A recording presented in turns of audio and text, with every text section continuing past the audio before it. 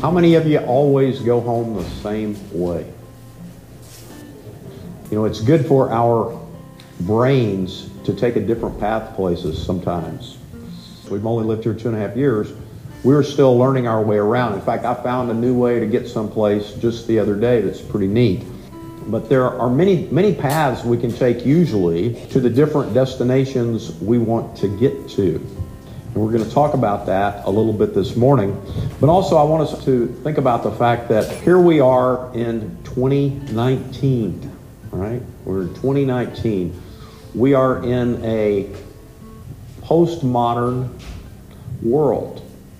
And of course, postmodernism teaches that, well, whatever you think is okay is okay. Whatever you want to believe, that's okay, you know?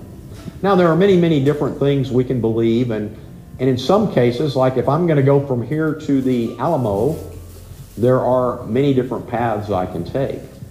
But if I want to go from here to that door right over there are several paths I could take, but there's really only one that's direct and will get me right there in an efficient manner. So even though there are many paths to certain places, there are some that work better than others. And we can see that around us, right? We all get to make choices. Some of us have chosen poorly. I guess I'll say all of us have probably chosen poorly at times. But when we look around, we can see in persons' lives that some people continue to make bad choices and suffer the results. Before we start our sermon text passage, I thought it was apropos, because this ties in so well with what we're reading, to read a passage from Paul. Because I was talking to the youth in Sunday school this morning and reminded them that there's some folks in our faith who believe that Paul contradicts Jesus and vice versa. But they don't. They don't. They are both spot on the same things. They just express them in different ways. And hopefully you'll see that this morning in part of this. I'm reading from Romans, the first chapter, starting with verse 20. Consider the word of the Lord.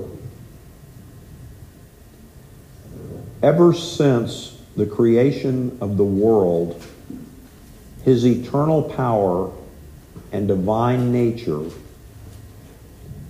invisible though they are, have been understood and seen through the things he has made. Let me read that again. Okay? Ever since the creation of the world, his eternal power and divine nature, invisible though they are, have been understood and seen through the things he has made. So they are without excuse. For though they knew God, they did not honor him as God or give thanks to him. But they became futile in their thinking, and their senseless minds were darkened. Claiming to be wise, they became fools, and they exchanged the glory of the immortal God for images resembling a mortal human being, or birds, or four-footed animals, or reptiles.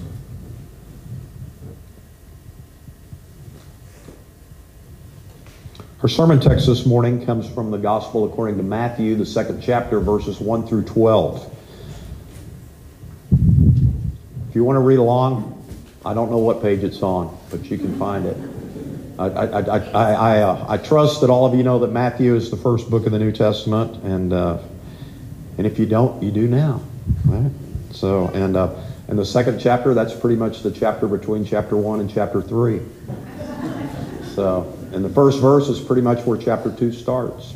So, here we go. In the time of King Herod,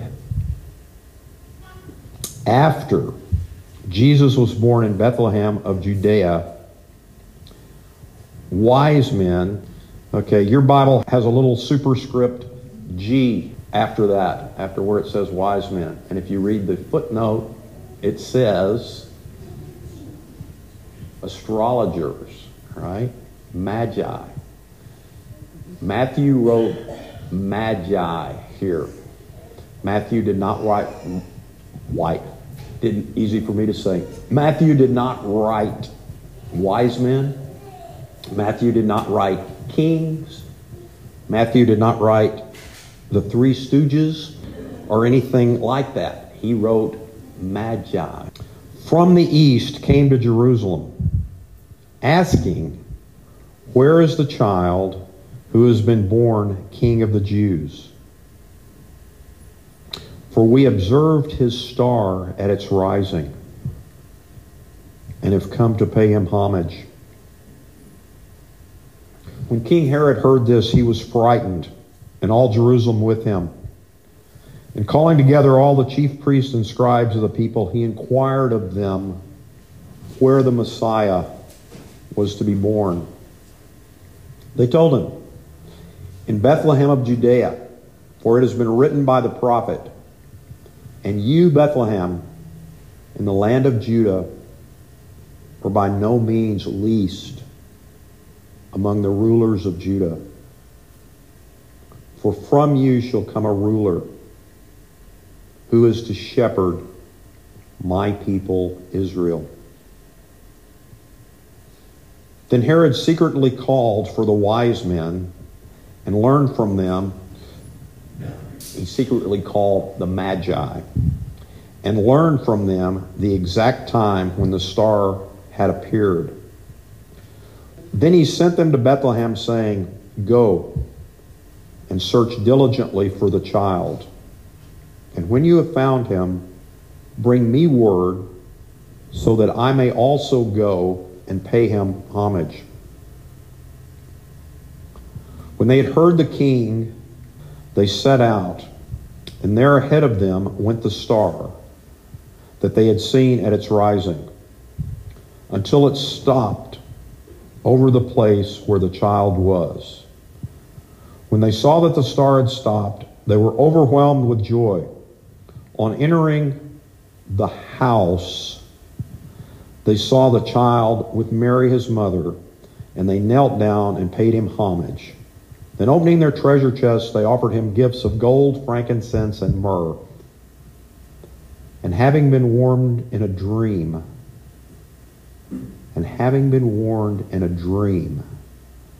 not to return to Herod, they left for their own country by another road. The word of the Lord for the people of the Lord. Please be in prayer with me and for me. Gracious and loving God, God who created the heavens and the earth, all that we see, all that we perceive. God who gives us life, sustains our life, and preserves us.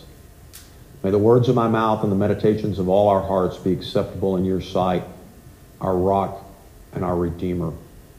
Amen. Okay, first I got to say that today's Epiphany, right? January the 6th, the manifestation of the Lord. We celebrate this because this is the time that we celebrate the Magi coming to see the King. But it's also a good place for us to get a little Christian history. And again, in light of the fact that we live in a world where anything goes, I believe it's imperative that we know what we stand for and that we know what's going on in the world. Until the 4th century, 325, when Constantine was emperor in Rome, Jesus' birth was celebrated on the 6th of January, on Epiphany. But Constantine got converted to Christianity, but as do a lot of people when they get converted to Christianity, they don't leave all their other beliefs and baggage aside. So Constantine decided it would be a good idea to celebrate Jesus' birth on the 25th of December, which coincides with the Roman festival of Sol Invictus, a festival for the sun. And Constantine did that, made it the law, and the Western Church has followed that tradition ever since. The Eastern Church still celebrates Christmas today, on the 6th of January, on Epiphany. So it's good that we know our history. I would go along with Paul when he talks about the Sabbath. The important thing is not necessarily when we observe something, but that we observe it, that we continue to observe it. So, and of course, the simple fact of the matter is, in any of our history books or anything like that, we really don't know when Jesus was born, right?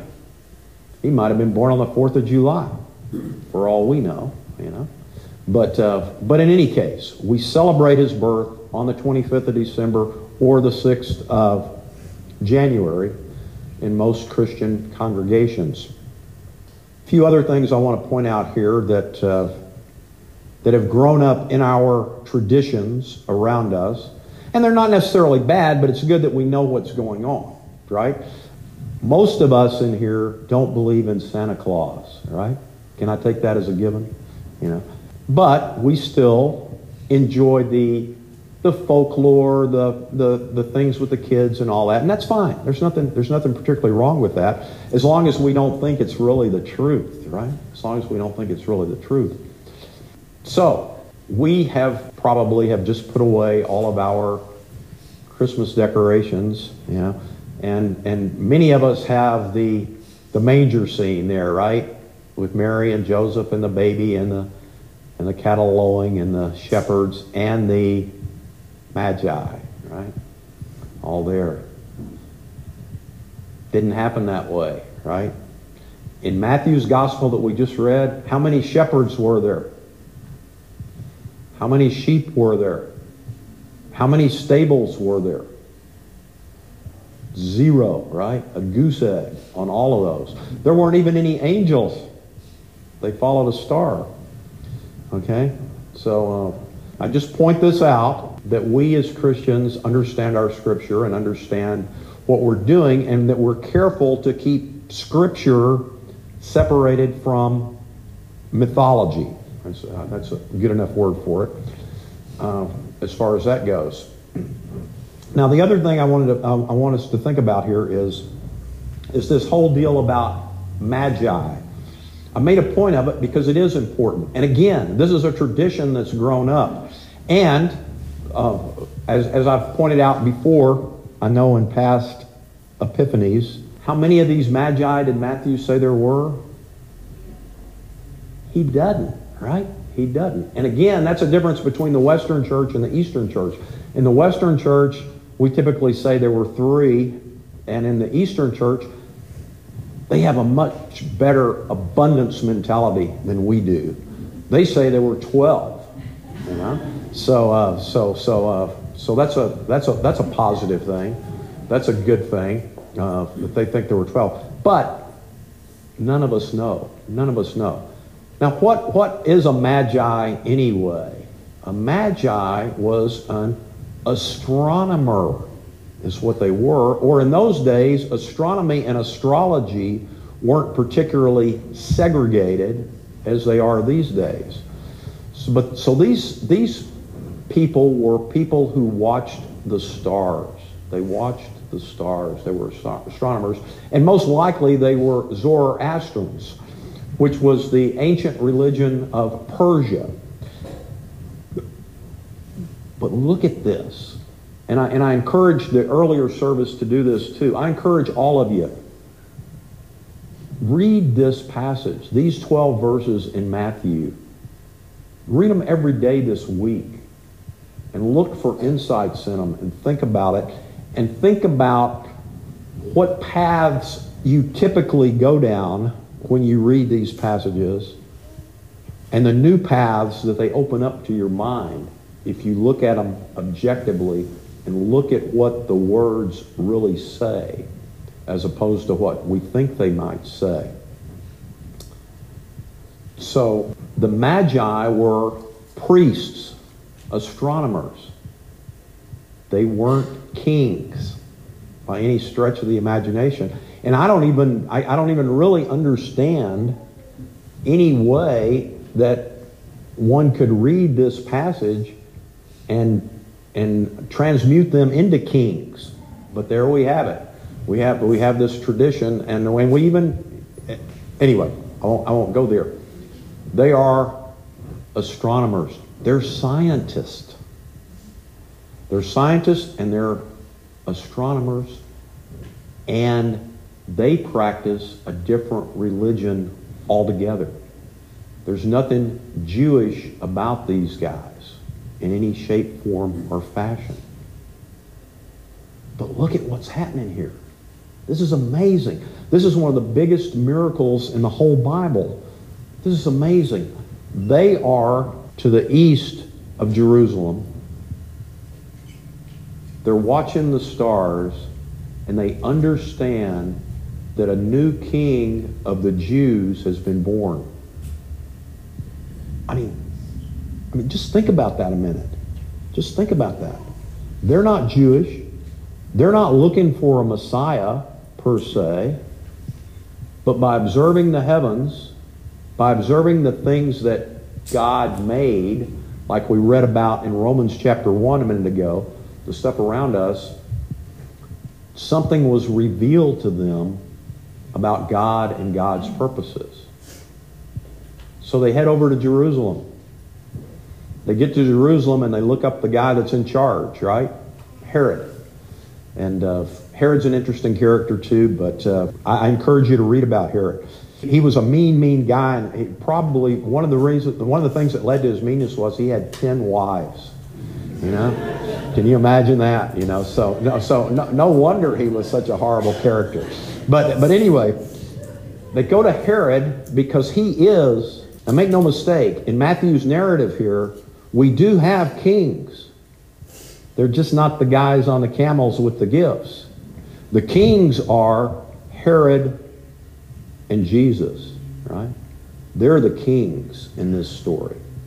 So the Magi go to the king, the guy in charge, and look at what they tell him. He is the Jewish king at this time. He is the king there in Judea. He doesn't know that the Messiah has been born. So some astronomers that practice another religion from another country come and tell Herod that the Messiah has been born. Wow. And Herod said, well, gee whiz, I don't know where this guy's going to be born, so let me talk to my wise men. Here are the real wise men in this narrative. The wise men are the scholars, the scribes and the Pharisees, the ones who studied the Scripture. If you want to be a wise person, study the Scripture. That's how you become a wise person. Herod consulted these people, and he said, where's the Messiah going to be born? And they said, oh, wise King Herod, you know. It's in, the prophet Micah said that the Messiah was going to be born in Bethlehem. So the Magi head over to Bethlehem. But again, the wise men, the one who had studied the Scriptures even, had missed the sign. They didn't realize the Messiah had been born either.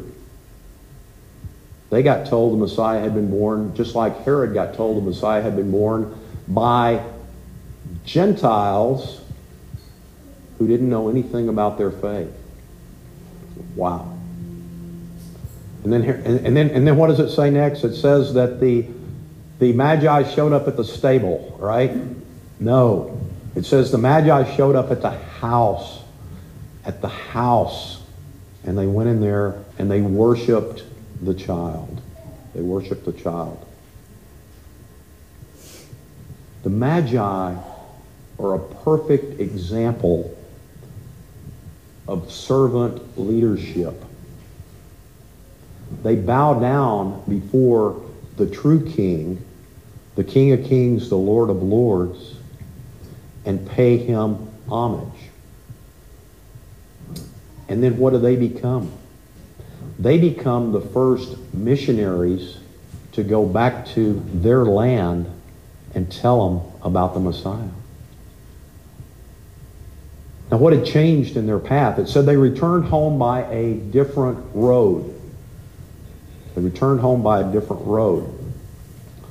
Why did they go by this different road? Because the Holy Spirit had told them in a dream,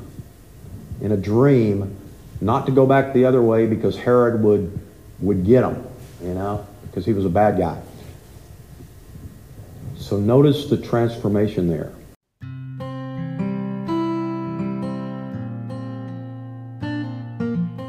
See, here's the rub.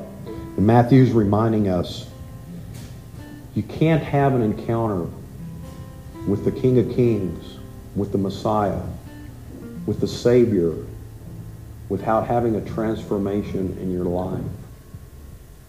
And when you have that transformation in your life, no longer do you have to rely on earthly kings or earthly scholars or even the signs that are around us in nature. But you get direct revelation from God through the Holy Spirit. Through the Holy Spirit. And that'll put you on a different path. And so what do you think they told those people when they got back to Persia? They told them about the Messiah. I want you to remember, there are many, many paths we can take to many different destinations. But if we want to seek God and God's kingdom, the surest, best path is to listen to the guidance of the Holy Spirit and follow it. Amen.